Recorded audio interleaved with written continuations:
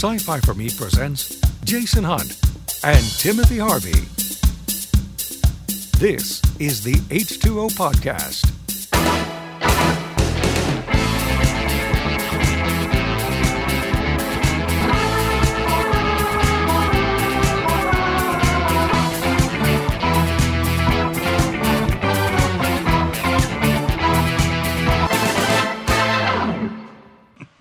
Sit up straight. A little technical maintenance here. Shocked we are. Well, Do I get a raise since I can do camera too? I will double what I pay you now. Okay.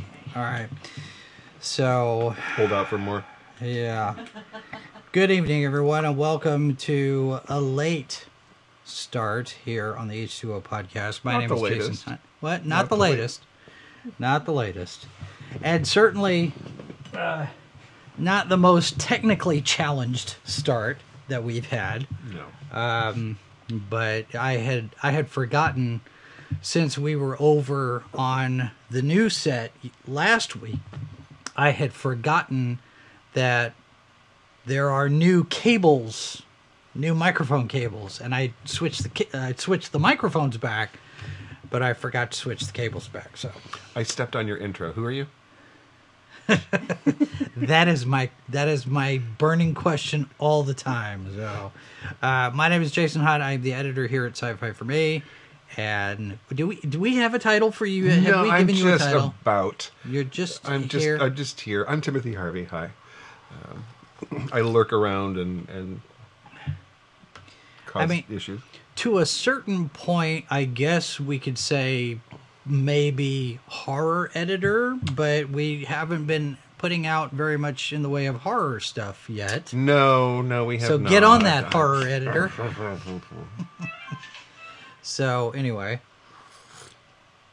All right. So earlier today, I talked about the whole situation with George R.R. Martin. We're not going to get into that tonight. The idea here that we're talking about is Comic-Cons in general. And I've been looking at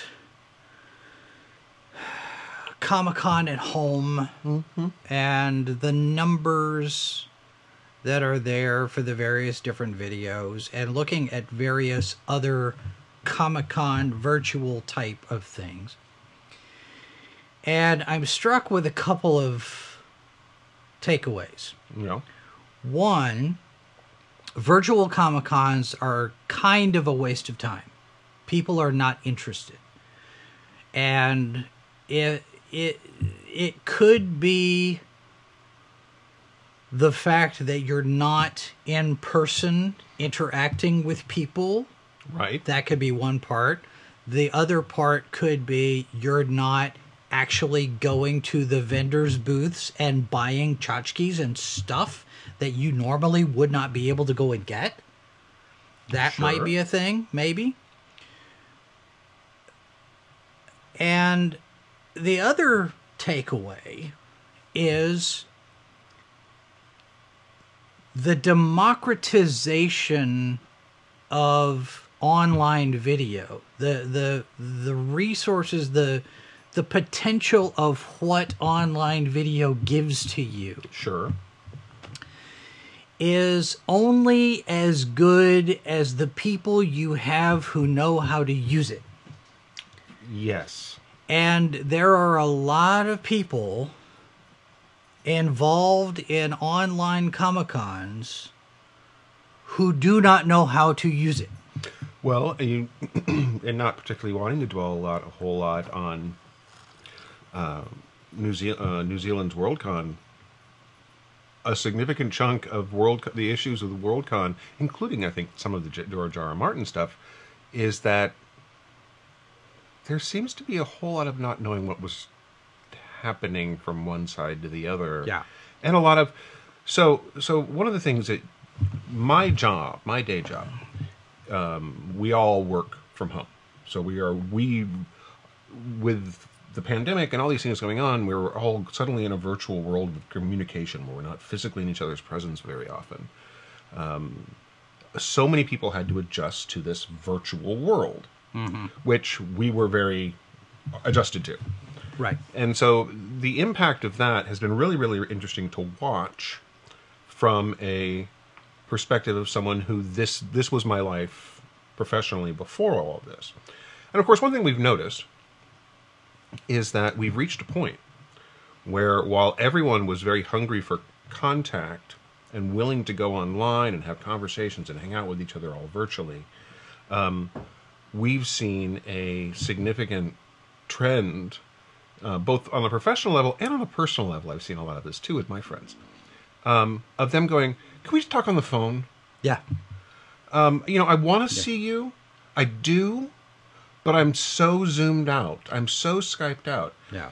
And when you come to something like a Comic-Con, one of the things that you do when you are going to Planet Comic-Con here in Kansas City, or and hold that thought. On the mixing board over here, channel 2. Let's boost Tim a little bit. The little knob, turn it to clockwise so Tim. Sure, okay, That's a little better. All right. I think. Okay, thanks. Sorry. so but your con is Saturday, Sunday, and Friday night, or it is Thursday night, Friday, Saturday. Yeah. And if you're going to go to that thing, it's that big thing. It's once a year, maybe twice a year if you don't travel a lot, and some things are relatively close to you and that sort of thing. You book that time out. Mm-hmm. You're sitting there going, okay, this is my Friday, and I'm coming in from out of town, so I'm staying at a hotel, or I'm in town, but I got this event on Friday I want to see, and then Saturday morning I want to get in early so I can hit the vendors and not have to worry about the crowd that's going to be there at noon. And you plan this stuff out, and you go there, and then you're in this space. And because you're in this space with people who are there the same reasons you're there. And it ends up being a community thing. It's an environment that you're in. And so you go to the panels, and you go to the vendor booths, and you go to the screening, and you go to because it's part of the experience. Right. And that's doing that from home. It's a little bit different. It's a completely different thing. Robert in the chat says it could also be you're not dressing up in skin tight tights and the expectation you'll drunkenly hook up with a nerdy semi-famous person. You don't get to do that when you're at home. Yes, you can. The circumstances are going to be different. Completely different type of thing. That's Costs a little bit more. Well, yeah, it costs a lot more. In which environment, Mindy, does it cost a little bit more? Okay, so here's at home, and that raises a topic of discussion that we've had here. She's charging you? We have noticed. No, she's not. Why don't you turn up number 1 a little Sorry, bit? That was. We have noticed a number of cosplayers and gamers, especially the female ones, who have and there's been a huge proliferation of them in the midst of this pandemic, where they're all setting up OnlyFans accounts. Sure.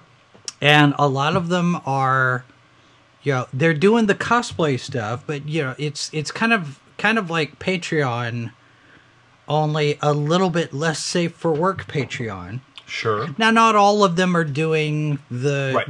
The boudoir and the other stuff, and the cam girl type stuff and that. But we got to talking about it because you start seeing all of these things. I was like, well, it's a revenue stream. What if we set up an OnlyFans for the office dogs? So I would say to you, on one hand, because we can take the daily dose of dog and convert it, and it could become a. And Alfie can be not safe for work. I'm gonna say there's probably a market for that. I would imagine there might be. And it could be a completely innocent market for that. I'm just going to say that it could be a completely innocent market for that. My background is in art, and I do some performance photography and things like that. I follow some photographers and models on Instagram, and some of the art models have OnlyFans accounts, and I have resisted the urge to. I don't subscribe to a lot of Yeah, things as it is. I mean, I currently subscribe to one Patreon account. Yeah.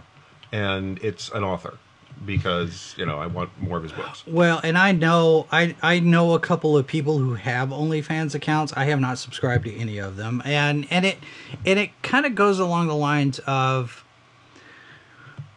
one, what kind of content they're producing. Two, where's your limit? Because if you start to support one person or two or three, or where do you stop? Yeah. And that's on the personal side of things. On the professional side of things, if you're looking at cosplayers or doing something like that, and if you come up in some sort of an environment where you have to, say, you're judging a contest or you're doing an interview or something like that, I don't want any kind of suggestion of impropriety on the one hand, but also, this is the same kind of thinking that I have with regard to crowdfunding. If we're going to review a book, I don't want to have money invested in that book because it's not ethical. And this is what you ran into with some of the Gamergate stuff, is there were relationships between the journalists and the gaming developers that weren't disclosed when all of these positive reviews kept coming out. And it was like, well, wait a minute. Now suddenly, and eventually they started to admit that they have these relationships with these people. It's like, well, okay, we can't trust you at all with any of this stuff. And, and I don't want to get us in that situation. And I think one thing you have to bear in mind with it, if you have a relationship with someone that you are contributing money to, even you don't know them in the slightest, but you happen to be backing their Patreon account or their Indiegogo campaign or anything like that, always remember one very important thing. That's fine. But be honest about it and upfront about it. There's a long-standing tradition of, news articles written by people and saying, and somewhere in that first paragraph are the words, full disclosure.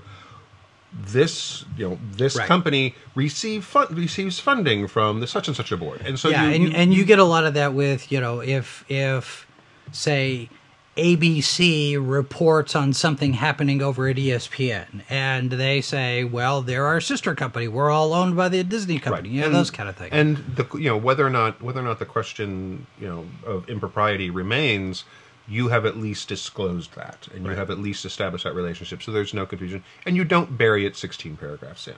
So Office Dog OnlyFans. Maybe we'll do a poll. I have no. It's a judgy world, but I have no judgment whatsoever for anybody who sits there and goes, at this point right now, there's many people in the arts struggling as they are right now with, theaters and venues and opportunities are closed. If that's a way that you can make money, all power to you. I'm just going to warn you now. I don't have the budget to take care of the people I'd like to in any venue. So. Speaking of budgets, let's throw the Subscribestar card up here for a moment. If anybody does want to support us in a monetary fashion, we have the Subscribestar account, subscribestar.com/sci-fi for me. And we've also got Super Chats. We've also got the PayPal tip jar. So you have those options as well. And if you want to save money on swag, we have that set up as well over at superherostuff.com. You can use the promo code sci-fi for me 10 and save 10% on your order for stuff that you can wear when you get on your Zoom call and visit the virtual events that might or might not be worth the time.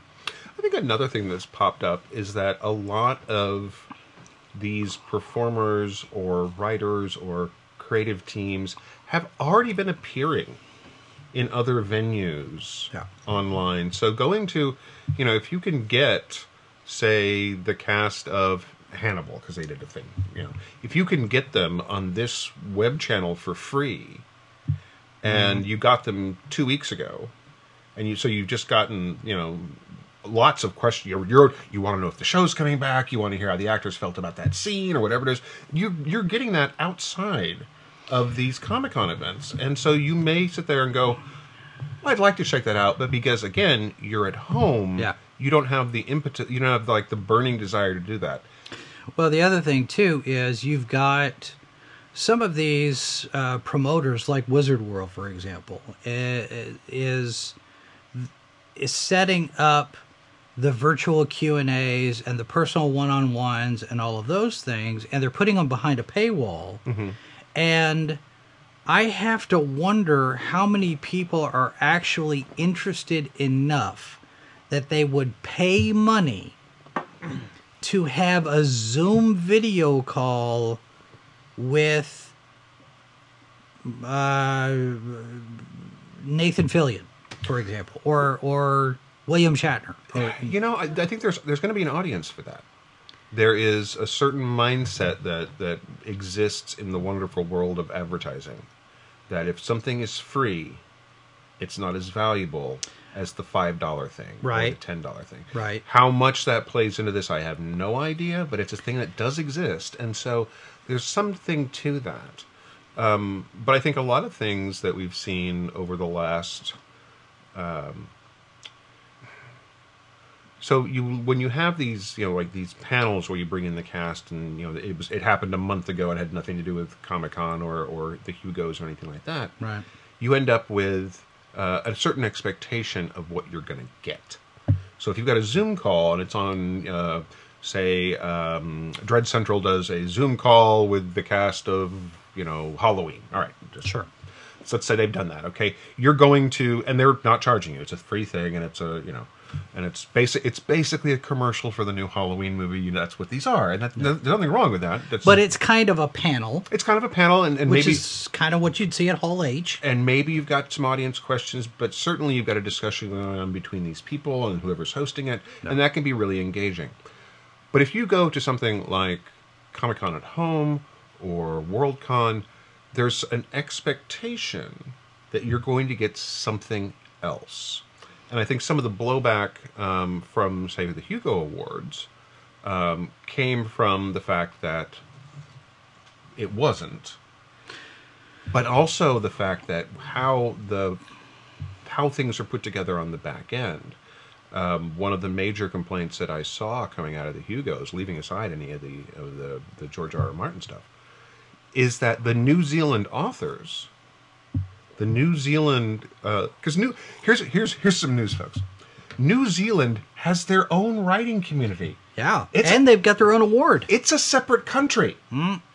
It's on a different part of the planet. The deuce, you say? It's true. What? And here's the other thing. They're proud of their writers there. Oh yeah, and understandably so. I mean, in the late 1800s, And I find this fascinating. Every time we do this, we've posted the list for the last couple of years since I found out about it, and they started posting this because as part of the Worldcon. But New Zealand has their own Hugo. It's called the Sir Julius Vogel Award, and it's named for Sir Julius Vogel, who was a premier. He was an elected official of New Zealand, and wrote the very first science fiction novel to come out of New Zealand. And it was something called Anno Domini something. And it was it was apparently it's a huge accomplishment at the time. So the award, the New Zealand Hugo, is named for Sir Julius Vogel. And there are, 10, 12 categories or something. And they announced those the same time they announced the Retro Hugos. They announced those after the Retro Hugos. Yeah. So the Retro Hugos, which is already... Okay, I'm a huge fan. Anyone who's watched this show for some time know that I'm a fan of film noir, okay? I'm a fan of old movies. I love black and white movies. I love silent pictures. Okay, a lot of people don't. It's a taste. The Retro Hugos have some of that attached to it. It's because as much as as much as there is value in the early 20th century science fiction and fantasy and horror, as much as there is groundbreaking things there, modern audiences can, just like modern audiences with film, can look at the style, can look at the content, can look at the texture of the storytelling, and not have it touch them the same way that stuff is touching them now. We see that with television. We've talked about this before, is that 1960s, 1970s television story style is vastly different than what we're getting today. So does that, for you, mean that the retro Hugos shouldn't take place? They don't have the same value? We're looking at them from the wrong perspective? Well, to me they do, because I'm interested in that. Right. But I'm also aware, in the same way that I'm a niche audience with, 1940s movies and silent movies, there's a narrowing of interest there, and there's nothing necessarily wrong with that. Styles change, writing styles change, and it's certainly, we all move on in terms of what we find interesting, and the next generation always finds things different. You see it in music too. I mean, it's all these things, but at the same time, there's a place for the retro Hugos, I think, but you know what the place for the New Zealand Awards isn't? It's following the retro Hugos. I mean, that should have been front and center for this. I mean, and I saw a lot of comments back and forth about how the New Zealand talent did not get highlighted as much as they should have. And honestly, I think that I would have traded 45 minutes of George R.R. Martin's hour and a half of talk for a 45-minute history of New Zealand science fiction and fantasy, because I don't know anything about it. Yeah, well, and the other thing, too, is you have to wonder how much of that was impacted by the fact that this went virtual instead of was in person. Well, some of that is going to happen, and here's the other issue I think that people don't realize because they aren't on camera a lot, and you and I deal with this all the time, and we're used to it, but I think a lot of people simply aren't. If you are sitting in front of a camera recording something without an audience, you don't have the same kind of instant feedback to play off that audience to know that you need to pick it up. You need to wrap it up. You need to move on because whatever it is you're talking about isn't hitting the audience the way you want it to. And that's one of the things that I saw with with Martin's response. These are stories he told before and things like that. But he wasn't telling them to an audience at home. He was telling them to a camera. Yeah. And I imagine that there's a lot of that. But the other thing too is the planning that's involved. Mm-hmm. Because now we have to adjust. And I get it. All of these events going virtual, everybody is scrambling. They're trying to figure these things out.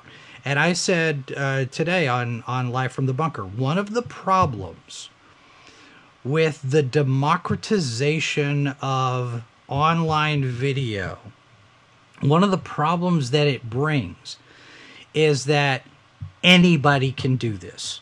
Sure. And if you have someone in your organization who's got the skills for it, great.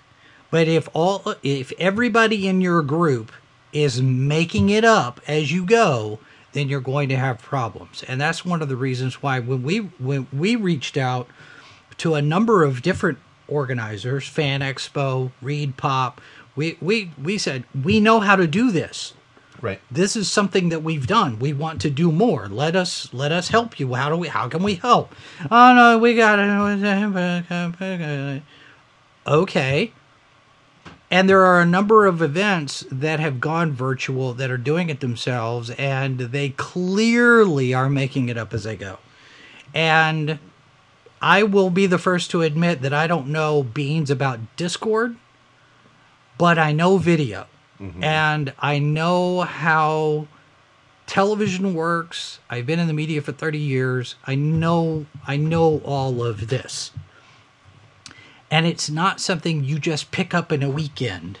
No, and it's just go. Even if all you have is a webcam and a YouTube channel, you can't just go. Well, there You are. can, Yeah, I was but gonna it's say, not going to there's- look good. There's a fairly large portion of YouTube which would argue with that with you, and they'd be wrong. One of the things that we saw again at Worldcon was a technical side of this that runs into, and I don't want to just bash on Worldcon. It's a complicated process, and we know that. And sometimes you just, I mean, running a con is a complicated process in person. Yeah. Shifting that over with as many moving parts to video, for as much as criticism is here, there's also a lot of sympathy on my part for what some of these folks went to get it, make it even happen. So it didn't play out the way that a lot of people were happy with, but that doesn't mean that the folks behind it didn't work very hard and try. Let's keep that in mind as we talk, as we sit there and go, "Ooh, this terrible mistake that you've made." They tried to do a thing, and and to some degree, that's Yeah. I have sympathy, but. For example, one of the issues that we ran into, they ran into, was subtitles. Oh, yeah. Their subtitles were, you know how you go through Google Translate, and you've translated from Romanian to English, Yeah. and then over into Japanese. And by the time you're done, you're looking at things going, I'm pretty sure that's not the word. Yeah. Turns out, from what some of this stuff is coming out from some of the and I can't speak to this. No, let me cover this. I can't speak authoritatively. This is true, but some of the things I've seen popping up have been that there was a professionally produced subtitles set that wasn't used. And it could very well be that they didn't know how to upload it. It's entirely possible. So, I mean, there's a real challenge here. We just came off the Kansas City Fringe Festival, which is a live event. Fringe festivals are live. And all the Fringe festivals around the world are scrambling. And I'm really curious because this weekend, I think, or this week, the first of the big summer festivals in Edinburgh is kicking off. And, of course, Edinburgh is a huge festival town, including the original Fringe Festival, which runs for a month, historically. And it's all these live things, and it's a huge moneymaker for the town, and also a huge headache for the residents. But Can't begin to fathom why. and it's gotten even worse because they passed laws that basically said you can't rent out rooms in your house without being a hotel. Right. And a lot of Edinburgh residents sat there and went, "What?" Anyway, so a lot of people are really looking at this to see how it works, how it's going to play out, because of course these are huge festivals with a lot of moving parts that a lot of smaller Fringe festivals have been having to deal with on their own as well. Right. So the Casey Festival went entirely virtual this year, and they had basically two paths.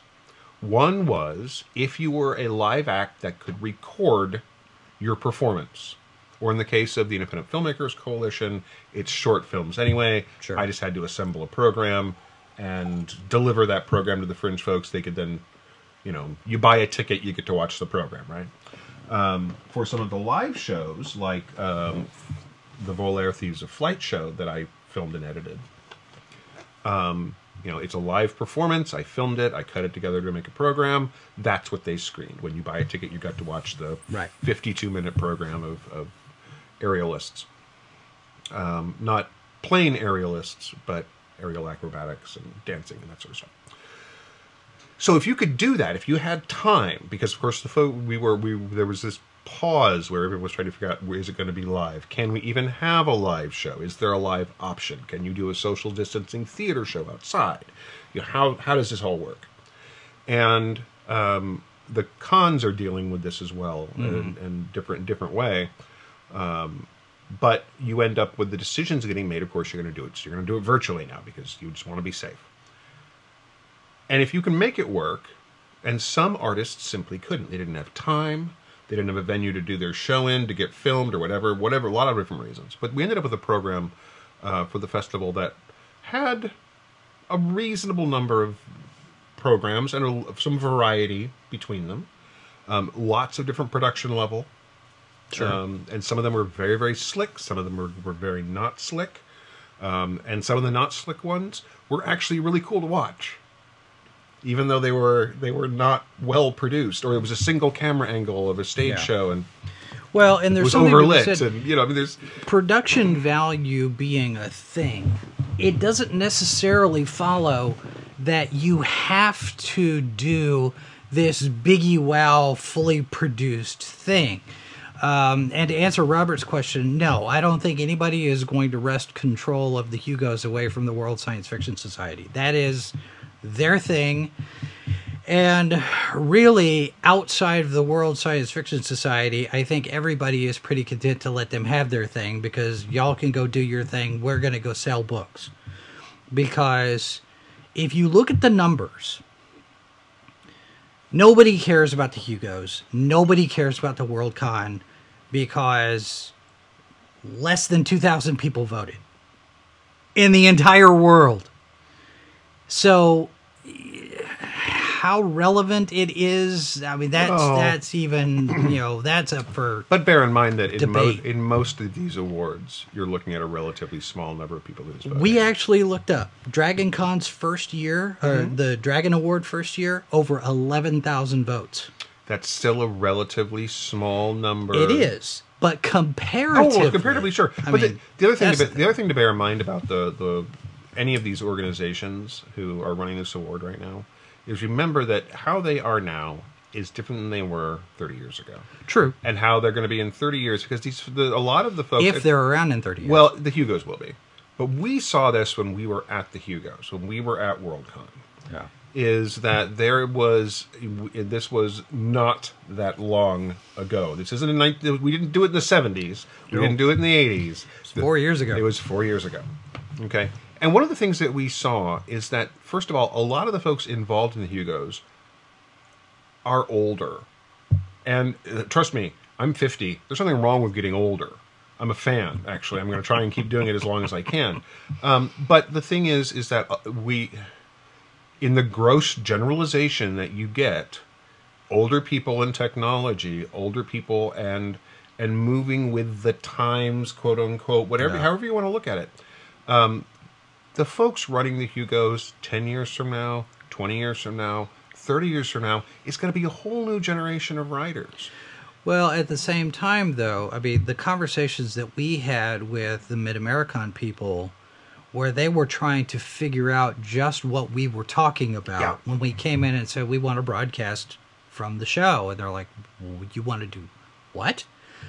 You're going to run into that same technological disconnect 30 years from now, generationally, because you're going to have the people running the holograms and the people like us who are holograms, right? I'm going to disagree with you there, because the folks because you and I grew up in a time where we had this burst of technology and this acceleration of technology, and our kids got that even more so, and their kids are going to have it even more so. Yeah. And we're never going to get the flying cars because they're dangerous kids. I remember I had that story on Saturday. New Hampshire just made flying cars street legal. We're one step closer. We should not get flying cars because they're dangerous. We live in Kansas City. I-35 runs through this town. I know, right? I-35 is a suburb of hell. And let me tell you, you do not want it in 3 dimensions. No, well, that's true. Mindy, you leaned toward the mic earlier. Did you have a point to make? Did you have something you wanted to... Oh, well, there's just a couple things, because you guys had first, the things I've thought of while you guys were talking, and because of what I do for the site in regards to events and so forth. One, you were talking about Wizard World and putting it behind a paywall, and people expecting to get something by doing it at home. But then we also laughed at how much they were charging, which is ridiculously pricey for sitting at home in your pajamas and getting to meet with someone. Another thing that you had talked about. What are they charging? What are they charging? Gosh, what was it, like 70 or something weird like that to get into some of these panels with the celebrities? Into a panel? It was, I'll look it up while you guys continue. All I can say Wizard is... World was charging Wizard a World gob was of money. ridiculously expensive. After we had said something to them about, hey, can we do something for you? If I can get a one-on-one with Patrick Stewart for 20 minutes, that might be a viable thing. But the thing is I'm not gonna. Well, the amount that they are charging is the same amount you would charge to pay to stand in line and get them to sign something for you. And they're doing that whole where, okay, pay for it and we'll mail it to you. So you're paying for stuff that you don't even get to sit there and tell the guy, I love you, while you sign my name. Yeah, it's again, it's a lot of these events are having to adjust on the fly. Sure. And they're having to figure these things out. And we've talked about this. Mindy and I have talked about, figuring this out. There are going to be a lot of mistakes. Oh, sure. There are going to be a lot of decisions that turn out to be not the best way to go. And if we find ourselves in this situation again, hopefully we don't. Oh, I'd love to not be in this situation. I know, next year. But if we are in this situation again, there are going to be a lot of adjustments. A lot of people are going to reevaluate, and they're going to sit there and go, okay, what can we do different? But the other part of that, and this is something that I would like to get in on with maybe some of the smaller events, is the idea of the virtual con is out there now. The genie is out of the bottle. You're not going to put it back. Right, sure. So now, as we get back to some semblance of normal, a lot of these events are going to have to figure out, A, do we incorporate some virtual element now moving forward into our stuff? And B, if we do, what does it look like? Is this a panel track? Is it a series of interviews? Is it going to be like Sci-Fi Wire, where they have their own stage at the Reed Pop events, and you have the Sci-Fi Wire, and that's the, like you're talking about Dread Central with the Friday the 13th thing, and that's the thing. Because that's what Sci-Fi Wire was doing, was the panel that, it was the promotional sales pitch panel for whatever movie or whatever it came out. They're not doing that anymore. They only did it for a couple of years with Reed Pop. They're not doing it anymore. I'm like, we can do it. Well, and on that note, another thing that when we were watching some of the stuff from Comic-Con at home, we had that one panel for Star Trek, and everybody just saw that look. It's exactly what it was, because I was ready to walk out of the room, and I was stuck because I'm having to work. And you talk about the pre-production, how much of this is going to be pre-produced, kind of like with what happened with George R.R. Martin. They did it ahead of time. Well, this was, sure, they all got together and did it ahead of time. But when you're not in the room with all the people listening, your moderator guy who needs to have duct tape across his mouth, the Star Trek panel. Well, you can't read the crowd. Yeah, well, there would have been enough people there rolling their eyes that you could have probably heard it 10 miles away. Well, the thing is with the Star Trek panel, there were two problems with the Star Trek panel, besides the fact that it was pre-recorded. One is you had a moderator who was suck-up moderator, and everybody in the panel was all feel good, pat each other on the back. You're so great. You're so great. You're so great. You're so. You remember the Chipmunks? Remember the Chipmunks? Oh, after you. Oh, no. After you. Oh, no. The proper gentleman Chipmunks. I don't even remember what they're. That was this whole panel for an hour and a half, for however long. They were all, oh, you're so great. Oh, you're so great. Oh, you're so great. Oh, you're so great. Our show is great. This channel is great. This year. Oh, by the way, NAACP Legal Defense Fund. Okay, what? Tell us something about Star Trek. Let's talk about the show. Give us news. Give us an announcement. We get an oh, by the way from Heather Caden saying, oh, by the way, the Nickelodeon show is called Star Trek Prodigy, and here's the logo. Now back to our patting each other back. And the other part of it is that that panel was so badly edited.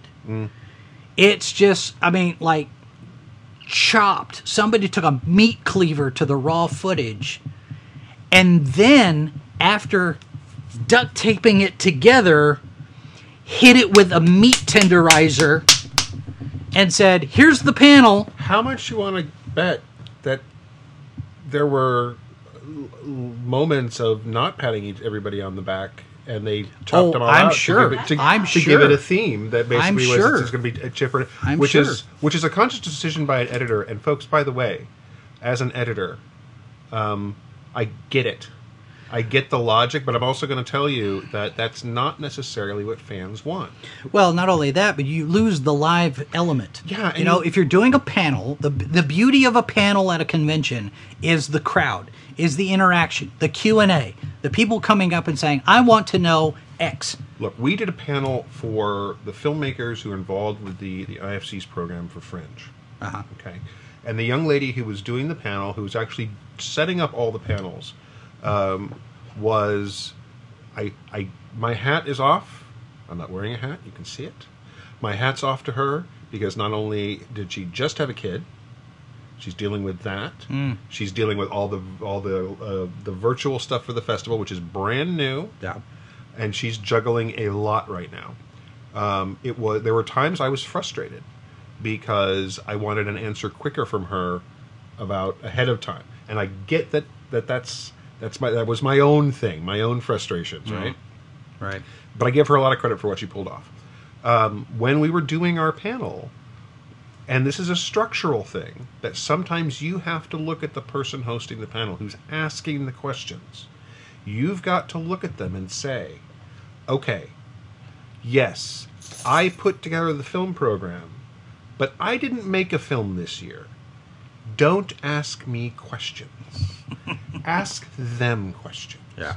And so at a certain point, because I'm the producer of the show, my name's on the bill, even though it should be... But you didn't make the movies. I didn't make the movies. You just assembled it. Right. Yeah. And so one of the things that ended up happening is that there were a couple of points during the thing where I asked filmmakers questions. Instead of going, I sat there and, she'd ask me a question, and then I'd try and go, Bridie, talk to me about your film, because I love that. The film is shot so well. It's so beautiful. How did you get that effect? So you essentially took over as a co-moderator there. There were a couple of times, and it's not because the young lady she was not moderating poorly.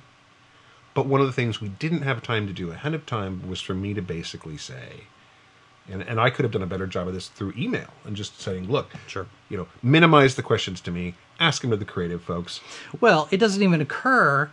I mean, I wouldn't expect you to think that you'd be the focus, just having been the one to put them all together in a reel.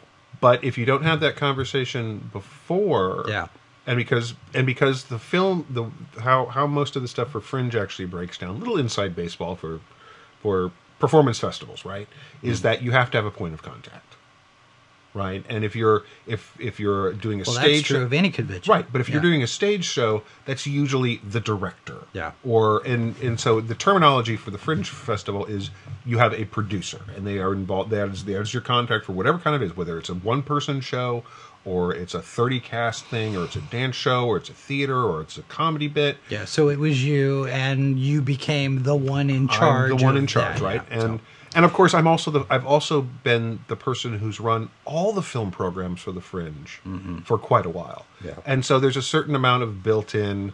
It's Tim. We talk to Tim. Sure. But when you're doing something like a Star Trek panel, and I have not seen the Star Trek panel. Let's be very clear. It's bad. I haven't seen it. Don't.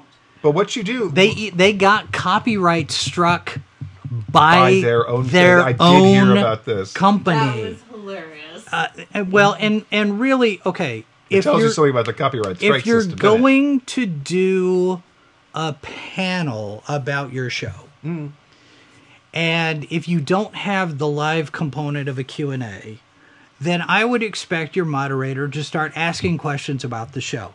I don't need a table read of an episode that has already aired, fully produced, done, finished, gone, finished. That can actually be a separate thing because fans enjoy that sort of stuff. There is a market for that. When I will tell you that when I was in college, my friend Mark and I drove. He came from Lawrence, picked me up in Manhattan. We drove to Kansas City, so that we could watch the trailer for Star Trek VI. Now, in fairness, there was a back-to-back screening of all the Star Trek films. There we go. But the thing is that everybody showed up for this back-to-back screening of this, so we could watch the trailer to Star Trek VI. So trust me, there's an audience for that. I'm going to admit to something, and I probably have mentioned it before. I have a copy of that trailer. I have a 35 millimeter print. I know this. You told me this trailer. Before. Yes. And Robert, I am not ignoring your question about CGI young Indiana Jones. I have not heard about CG Indy. I have heard about CG Luke Skywalker, and maybe that's something we should talk about. Maybe not next week, but in a very, very early, soon to happen episode, because the rumor is, I'll digress for just a minute so people have some context here. The rumor is that Lucasfilm, Disney, is looking at the possibility of a new Luke Skywalker film with a de-aged Mark Hamill as Luke Skywalker, set sometime after Return of the Jedi, maybe Mandalorian era or following, and that's the rumor that's swirling around. I have not heard... I haven't heard anything about a CG Indiana Jones. I will. But we can definitely come back to this. Yeah, but we can come back to this. I will say this right now. Please don't. And take a lesson from. For crying out loud! Now I'm going to draw a blank. Dr. Sleep. Okay, I know a lot of people did not see Dr. Sleep. It's an excellent horror film. I recommend that you see it if you're a fan of Stephen King and if you're a fan of The Shining, because it's a sequel to The Shining. Right. I think it's very well put together. It's got some issues. It's not a perfect movie. But it is a well-crafted, slow-burn horror film with a great cast. And one of the things the director did was he rebuilt the Overlook from the Kubrick blueprints. He rebuilt it, and it's gorgeous. But what he didn't do was give us a CGI Jack Nicholson. He did not give us a CGI Shelley Duvall. What they did was they cast people who evoked them. Yeah. And could deliver a performance that evoked them. Trust me, you are not going... Christian Slater is the closest we ever got to a young Jack Nicholson. And Christian Slater, I'm pretty sure, is older than I am. Well, so he's not a young anybody anymore. But with Dr. Sleep, though, and I have not seen the movie, but if you're going to do the flashbacks, I guess. Well, flashbacks at some point, but how much are they in the film? As there opposed is to like there is the scene with the Danny encountering his father, the ghost of his father. Spoiler alert! If you've Right. Okay. He died in the first film, guys. If he shows up in the second, he's probably a ghost. Yeah. It's a haunted hotel. Okay. You should be able to put this together. Maybe a force ghost. Maybe. But there's a significant scene where he's on camera and they're interacting, and it is very much, and if you look at him, he doesn't look that much like Jack Nicholson at all. But he captures the essence of the character. And quite frankly, if you're going to go do this, and I'm not saying you shouldn't, because recasting characters has happened.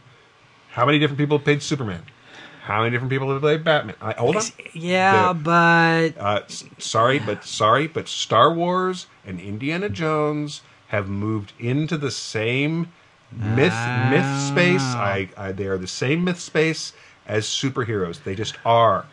But so the thing is, you can recast, but think about when you're doing that. Yeah. It doesn't have to be a dead ringer for Mark Hamill. Yeah. It just has to be Luke Skywalker. Well, and a lot of people have said Sebastian Stan looks enough like him to do that, because you've done the morphing and the. But I'm less concerned with the look as I am with capturing the essence of the character. And yeah, but it's got to look similar.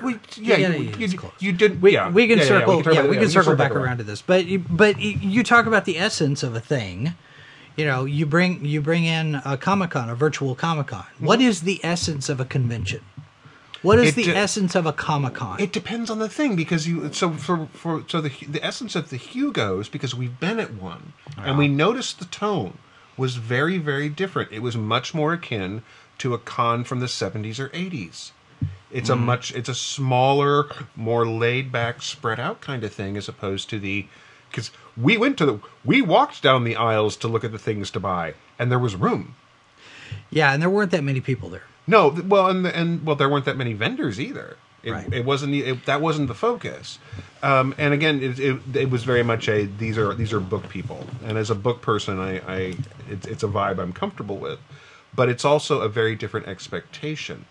But once you move that into the virtual realm, you don't.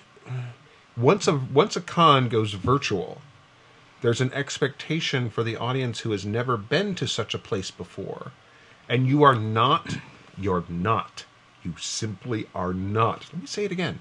You're not going to capture the essence of a Worldcon on video the same way you're not going to capture the essence of a dealer room at Planet Comic-Con on video and get the same thing as the experience. I look back at the stuff we did when we covered Worldcon, and the live streams that we did, and all of the interviews, and all of the here's what's going on, and back and forth, and the coverage and coverage and coverage.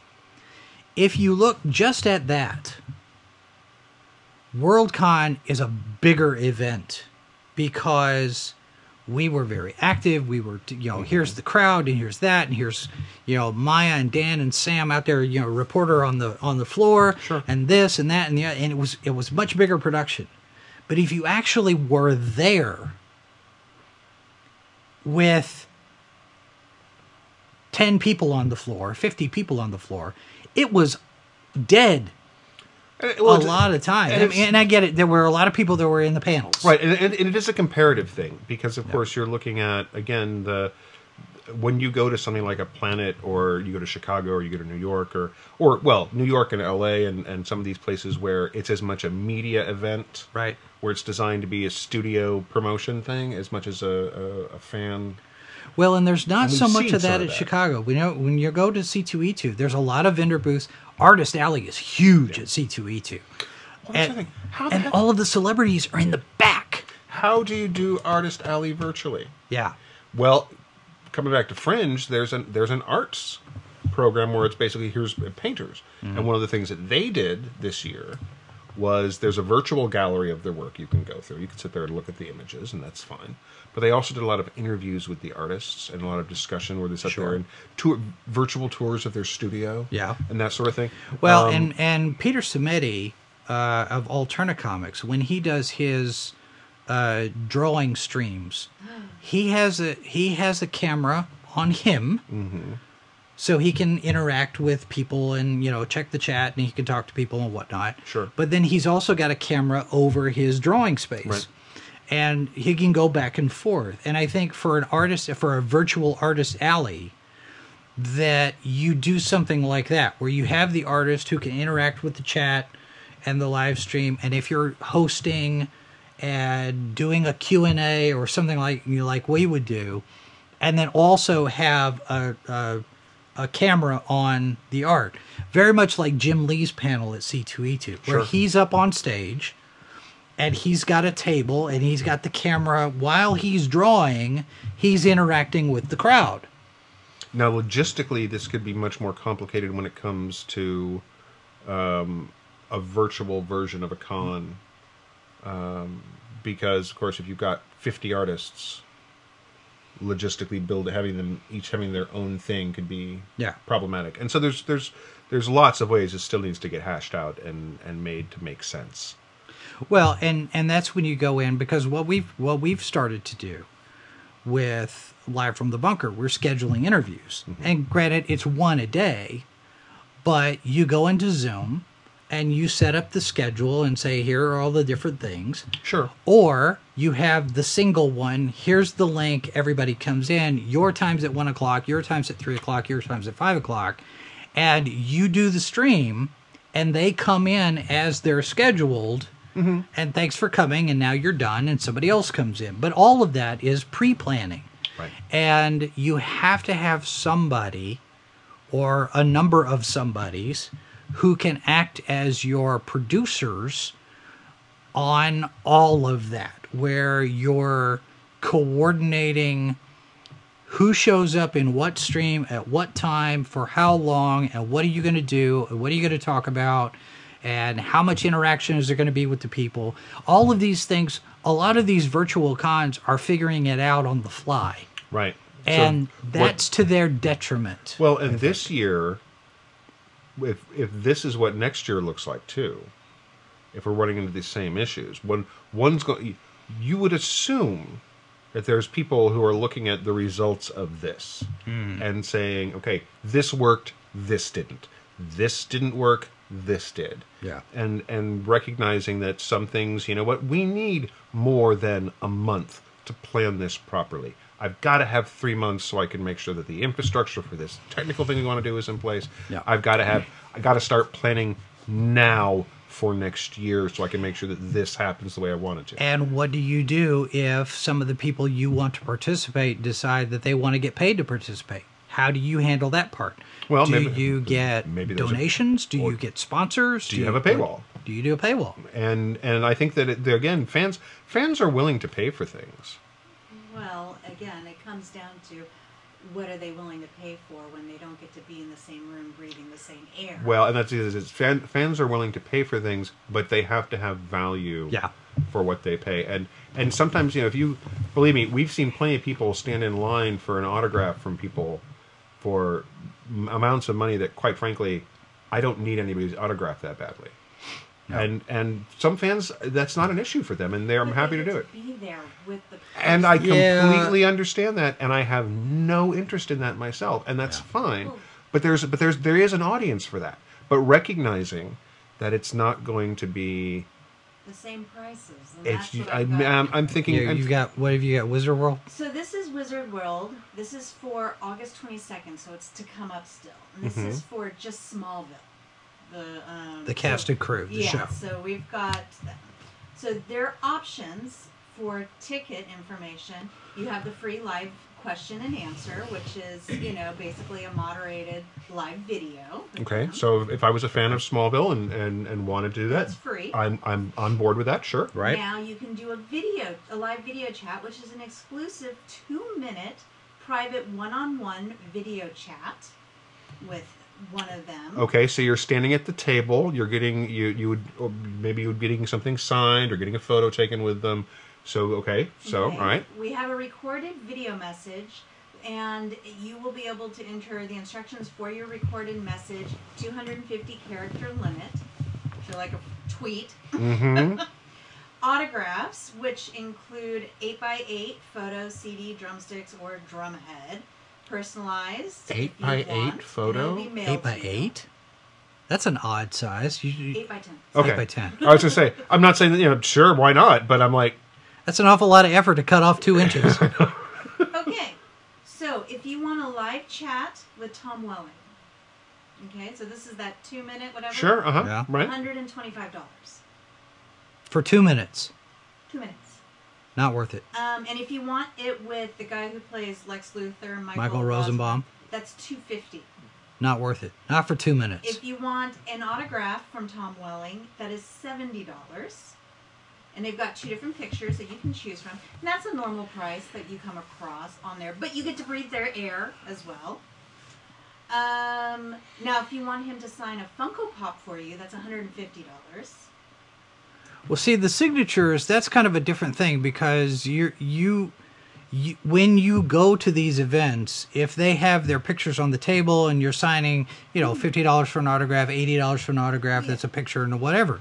But for the interactions, that is not how I would do it. If I'm going to charge behind a paywall, now, okay, I get it. Michael Rosenbaum is going to charge me for his time to be there. Sure, right. Okay, so the way I would do it is not charge $150, $250 for 2 minutes, because how much is that if you're going for an hour? That's 30 times that's $6,000. $200, 30 of them in an hour, $6,000. That's crazy. It's also $125 for that 250 character recorded message. Yeah, see, what you do is, if you're going to do Tom Welling, Michael Rosenbaum, Kristen Crook in a panel, if they're going to be online and you have to pay them, then okay, here's the fee. We're going to pay this much. And what people are going to get for an hour, if we're going to do it for an hour, you figure out, because you also have to remember, in a convention, in a space, there's a limited number of seats. Sure, right. You can only have so many people in a panel, in a room, in a panel. Whereas virtually online, you can get anybody from all over the world at any point. Except you're not going to get that many. Except in practicality's sake, there are upper limits of the number of people you can realistically interact with virtually as well. And right. That's something you have to bear in mind. But what you do is you structure it, and you sit there and go, okay, for $20, you can watch the panel. We put it behind a paywall. For $20, you can do this. Sure. For $50, you get 30 minutes ahead of everybody else, say, the pre-show or an after show. For $75, you get to be in the Q&A line. You structure it that way, and then everybody comes in, and if they don't want to ask a question, they just want to watch, you got $20. And if they want to ask a question, and that way what you do is, however much you do, you sit there and say, okay, the fee is going to be contingent on the number of people who participate, and you'll get X% of what we pull in. And that is, from a consumer standpoint, very logical. On the flip side, things we also have to bear in mind that we don't know is what are the agents tell the cons the rates are going to be, right. Because of course a lot of these folks are, because virtual has changed things, a lot of these folks are bopping from thing to thing to thing to thing, and some of their time has ended up becoming at a different rate. Right. How that all breaks down, I have no idea. I don't either. But I'll honestly tell you that if I was a fan of Smallville with disposable income, which right now a lot of people don't have, it's definitely going to separate the diehard fans from the folks who enjoyed the show. Yeah. Who just enjoyed the show. I mean, a lot of people, there were, frankly, I thought Smallville was horribly repetitive. But there were times I really enjoyed it. Well, it was limited by the fact that you couldn't. He wasn't Superman. Well, not only that, but again, it would come back to TV storytelling structure at the time, and what you were going to get from that network and that time period, and the restriction that he couldn't put on the suit. He wouldn't put on the suit either. Well, at the end, no, but during the other period when he wasn't allowed to, so you end up with these things where you're not okay as. You pay you charge what the market will bear. This is we're used to that. Right. But right now, if it was me, and at no point has anyone come to me and said, Tim, tell me how you would structure an online thing and how you would charge for it. But if it was me, I would just want eyeballs. I would want people coming into the panel. I would want people coming into the thing and chart. If I'm going to charge them, if I've got an overhead that I got to meet. If I can get these folks, you know what, folks, we can get you the cast of Smallville. This is how much it's costing us, or they look. These folks' time is valuable. We're paying them, which means here's our ticket prices. Yeah. If you can, and here's the things. We have to sell this many in order for this thing to make. I am completely not going to lie to you. You are not getting $150, $200 out of me to get 2 minutes of anything. No, not at all. Unless it's 2 minutes of me being put.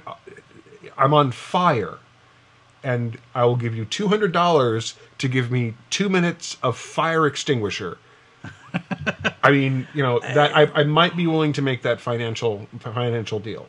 Yeah, I'm not. If my credit card is melted, we might have an issue. But Holly B's in the chat says, I had George R. R. Martin autograph my back once. It didn't cost anything. But did you chase him out of the men's room to get it? Well, see, there's the thing. See, the thing about it is, though, you keep talking about the fact that you chased George R. R. Martin out of the men's room, and I can always take that opportunity to point out the fact that you did not get him for an interview. I took the phone just to get the selfie. I forgot to. George, could we get some time with you? Could you Yeah, come but over here? We're a TV station. You want to come talk to us? To dodge every single attempt to He get did. him. He did. He walked right past. I don't know how many times. I got to speak to him for all of about 10 seconds. Yeah. And he was, and this was in the hall. It was like a pleasant exchange of hello, sir. How you know? Well, I and like your work. the other part of that. After this weekend with the Hugos, had he shown up on our site, people probably would have stopped watching us because we Nobody watches us anyway. Well, but here's the thing. The thing is, though, the other consideration with panels, with online panels, because we've run into this at Worldcon and other places, where people are like, no cameras in the panels, no cameras in the panels. Yeah. And the reasoning for that, as I understand it, is it changes the appearance fees. Mm-hmm. Because if you have a celebrity that does a panel, then they're in the panel to talk to the people there. Whereas if you're going to do a broadcast or if you're going to videotape it, that's another medium and that's another thing for which they should be compensated. Right. And so there's that. A lot of them have the contracts. I mean, that's built into. Yeah. These But the things. That's just how. But the other part of it is, if you're looking at a virtual appearance, Stephen Amell is going to talk for an hour and you're going to do an online Q&A. Stephen Amell is not traveling. Stephen Amell doesn't have hotel. He doesn't have food.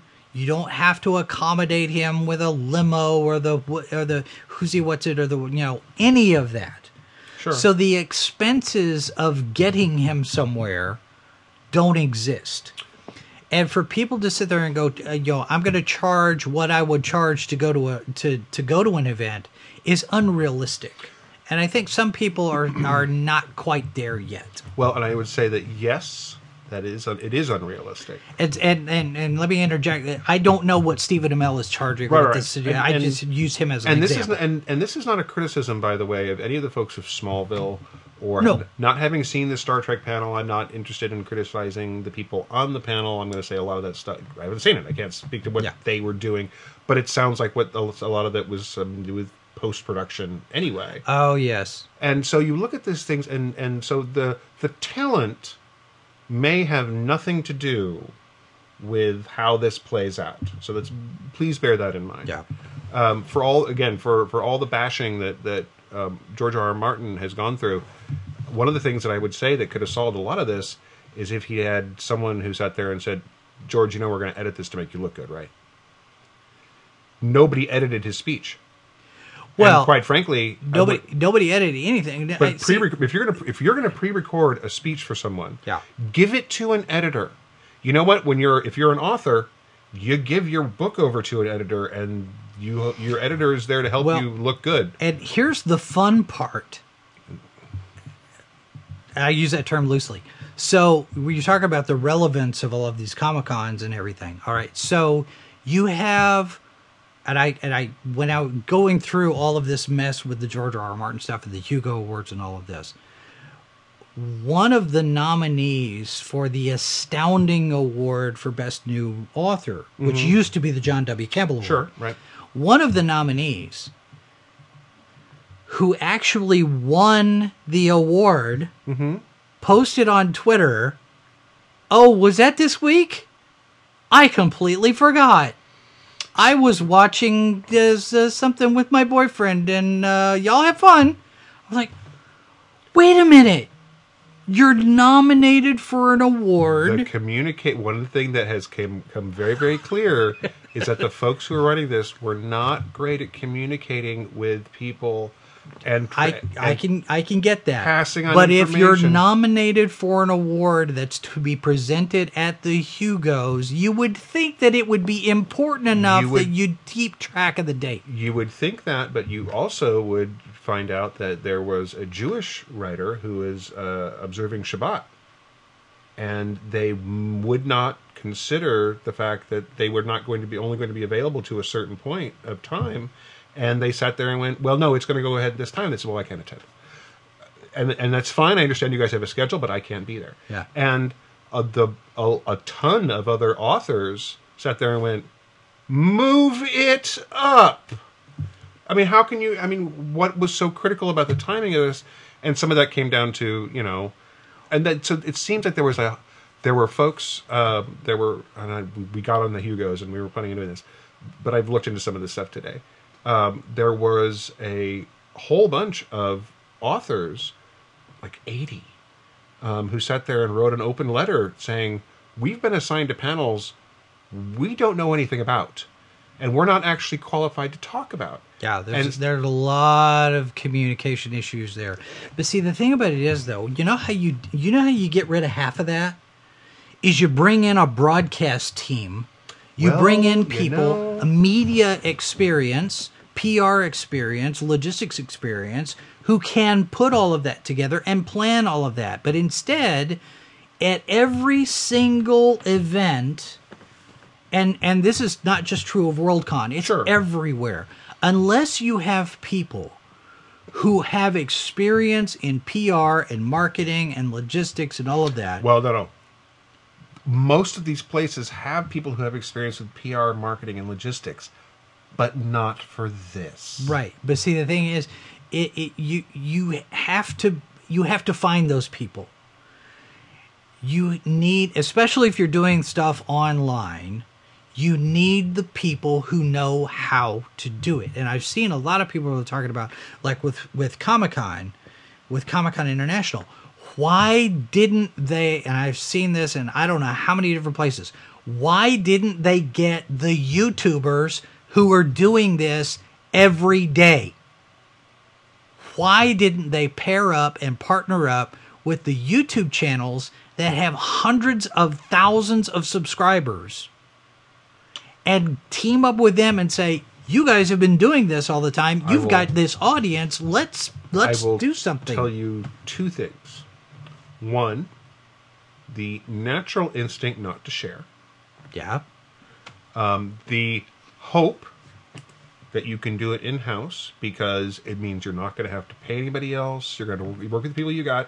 And that's a risk. Sure. And some folks are pulling it off better than others, obviously.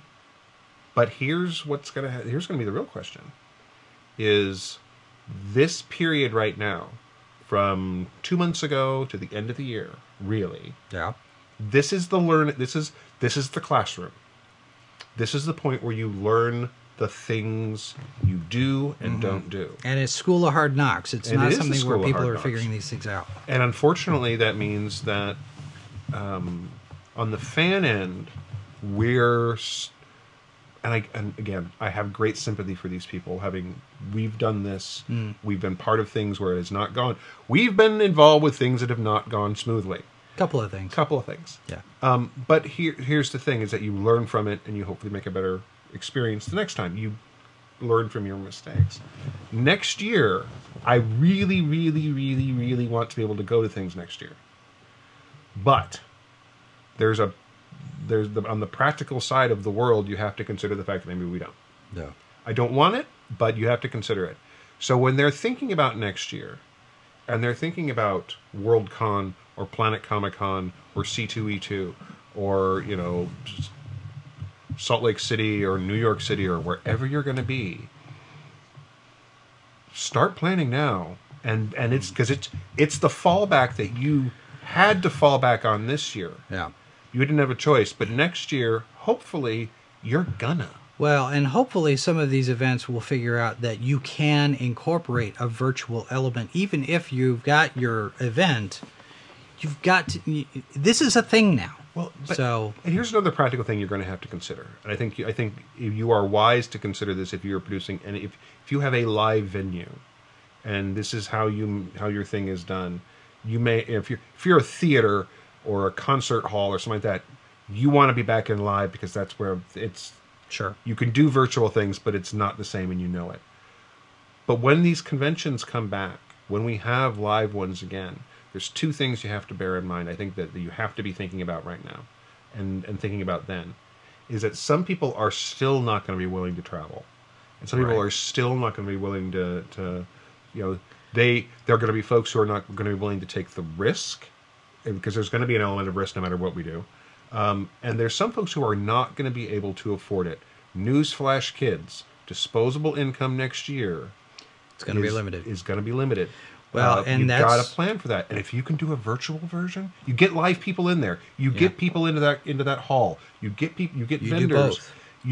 Then you sit there and go, okay, for the folks who can't be here, here's the live stream of, When you go to our playlists, Worldcon 74, Planet Comic Con 2017, I'm going to make my pitch. If you are an organizer of an event, look at those playlists. We can do that for your event anywhere. I'm going to limit it to the United States at this point. But we can do that anywhere. Because I had to look into getting a passport replaced today. Good luck. Anytime soon. Yeah. They have a 1.2 million backlist. Wow. Okay. So Yes. we're not going to country anytime soon. Well, and I was going to put on top of that, because I was thinking, you talk about hopefully being able to go next year to events. And after the Comic-Con at home, because that was the big one everybody was watching. I mean, lots of these little guys have been going virtual. Anybody who's been watching our daily updates know this. Right. My question to Jason was, now that we've seen what type of mess that kind of ended up being a little bit, how many of these events that I'm going to come across that are going to be canceling or changing up there are going to go virtual? Because it's like, if San Diego can't do this, how can us, the little guy, do this?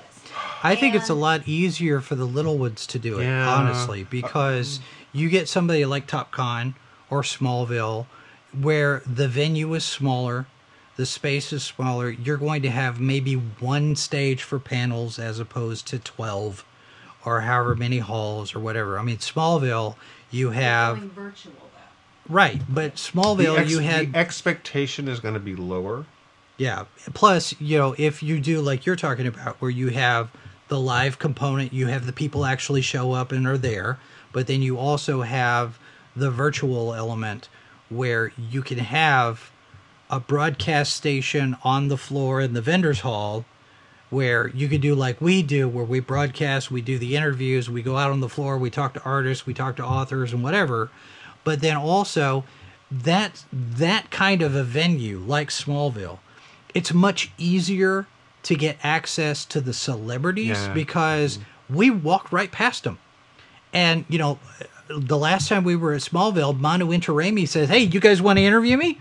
They're more willing, they're more accessible, they're more open because it's a smaller venue. There's less pressure. There's less, crazy. I mean, we talked to Katrina Law that way too. Yeah, and I think you run into your agent is more likely to make you, because agents have a lot of power over what a performer can do in certain environments. It is due. They're less likely to sit there and go, no, don't touch the people. But I think the other thing we have to bear in mind is that the cost of these large cons cons are expensive. Yeah, and we've seen plenty of really cool cons that have come and gone because you might have a really fantastic first year and lose all your money. I think the other thing too with celebrities, and you mentioned agents, one of the things that you look at with traveling performances, like say the Chinese dragon acrobats, for example. Right. They go to St. Louis, they go to this venue, they go to this venue, they go to this. They've got a circuit that they do. Well, a lot of times they'll do what's called block booking, which is we need them in St. Louis. Okay, I want X performer in St. Louis. Okay, well, we'll get you in St. Louis, but we also need to book them in Minneapolis, right, Kansas City, So you get a region where if I'm getting booked to appear at a particular place, then I'm also booked to show up 6 other places very, very close together. Right, yeah.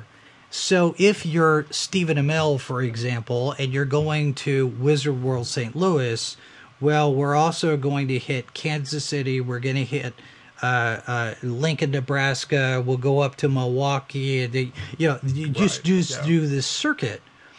And it's much easier to travel this little splice of the region as opposed to go to L.A., go to St. Louis, go to L.A., go to Chicago. And you've done 5 or 6 weekends, and then you're back to shooting or your break from shooting or whatever. Plus, you figure out with the block booking that spreads the expenses out because you're charging less per show, but you get more as a net because you're doing more shows. Right. It's a quality quantity type of thing. So I would think that the bigger shows, like you're talking about, the expense of the bigger shows, that's going to be a detriment. Not only from the standpoint of how are we going to pay for this, but how many people are actually going to show up. We can cover our costs. Honestly, I think you're going to see venues shrink in size next year. Yep. I'm going to say that if they can get a sponsor like a studio, which has its pros and cons. Well, and the studios are doing their own events. I mean, D23, you've got now Fandom from DC, Warner Brothers. None of them are doing any of that.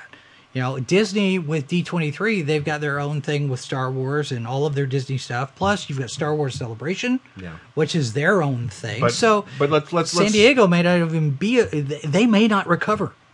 Well, and I think that there's something to be said, and I don't want to see any of these folks fail. Let's be very, very clear. Right. Yeah. Having worked cons, it is a lot of hard work, and I give every time these things come off and they haven't burned to the ground. And fans had a good time, it's always a cool thing. But it's a risk. It's a financial risk. And so I don't wish any of these folks to fail, and I want all of them to succeed and do well because fans hopefully fans are getting good things out of this. Right. But there's something to be said for these events getting smaller again. And having that ability to have that more, to make it through a crowd without feeling like you're trapped in a Soylent Green remake because it feels like you're so overcrowded. I think you'll also see some of these smaller events like Smallville or TopCon surge ahead a little bit, maybe grow a little in certain respects because you're going to have the smaller venues and you're going to have people that are willing to take the risk to go out to these places. Honestly, I'd feel more comfortable going to a Smallville than I would be going to a C2E2. Next year, and that's just me being, a little paranoid, but a little paranoia. Because sometimes they are actually really out to get you. Viruses are always out to get you. That's what they do. Yeah.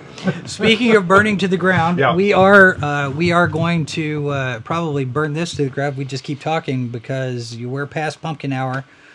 We've gone an hour and a half. We do appreciate everybody's comments in the chat. Holly B, it's good to see you here. She showed up in the chat earlier today on Live from the Bunker. Tomorrow, Live from the Bunker, Chris Braley, the managing editor of bleedingfool.com, will be on the show. And then I think we might take a bye week on Triple Bites because we did a big one last week. You've got Tartar Sauce coming up on Thursday, yes maybe, and you're going to talk about how terrible a character Rose Tyler is. Is that the plan? That is the plan. That's the plan. All right. So if I've just managed to make some Doctor Who fans just go, how dare you? Come back in the chat and tell Tim what you really think about it. But I do want to qualify a couple of things very, very quickly. One, there will be some good things to say about Rose as well. but also shocked I am. Well, there's some good things to be said about Rose. Even I'm actually going to tell you the pros and cons of Rose. Okay. And but Thursday. Yeah. There will be some lively discussion on the subject. All right, that's going to do it for us tonight. Thank you very much. If you are new to the channel, we do invite you to subscribe. Make sure you have the notifications turned on so you know when we upload or go live with new content. And be sure those notifications are set to all so that YouTube will send you some. And we do invite you to sign up for the newsletter. If you want to send us money, that's fine too. We're not going to object. And we do invite you to be back here live from the bunker tomorrow at noon. Tartar Sauce Thursday at 9, all time Central. That's going to do it. Thanks very much, folks. Good night. Copyright 2020 by